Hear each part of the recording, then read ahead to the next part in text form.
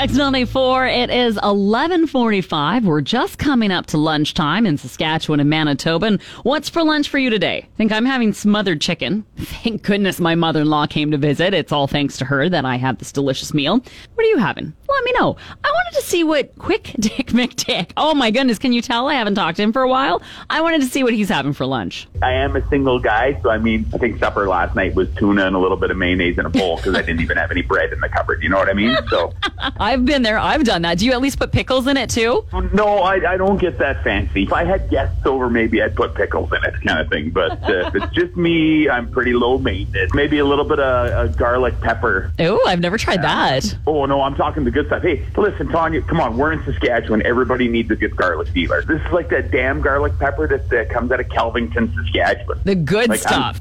It is so good. I can't pump this stuff's tires enough. I mean, they got a little bit of pepper, a little bit of pink Himalayan salt in there, and then, of course, everybody's favorite, garlic.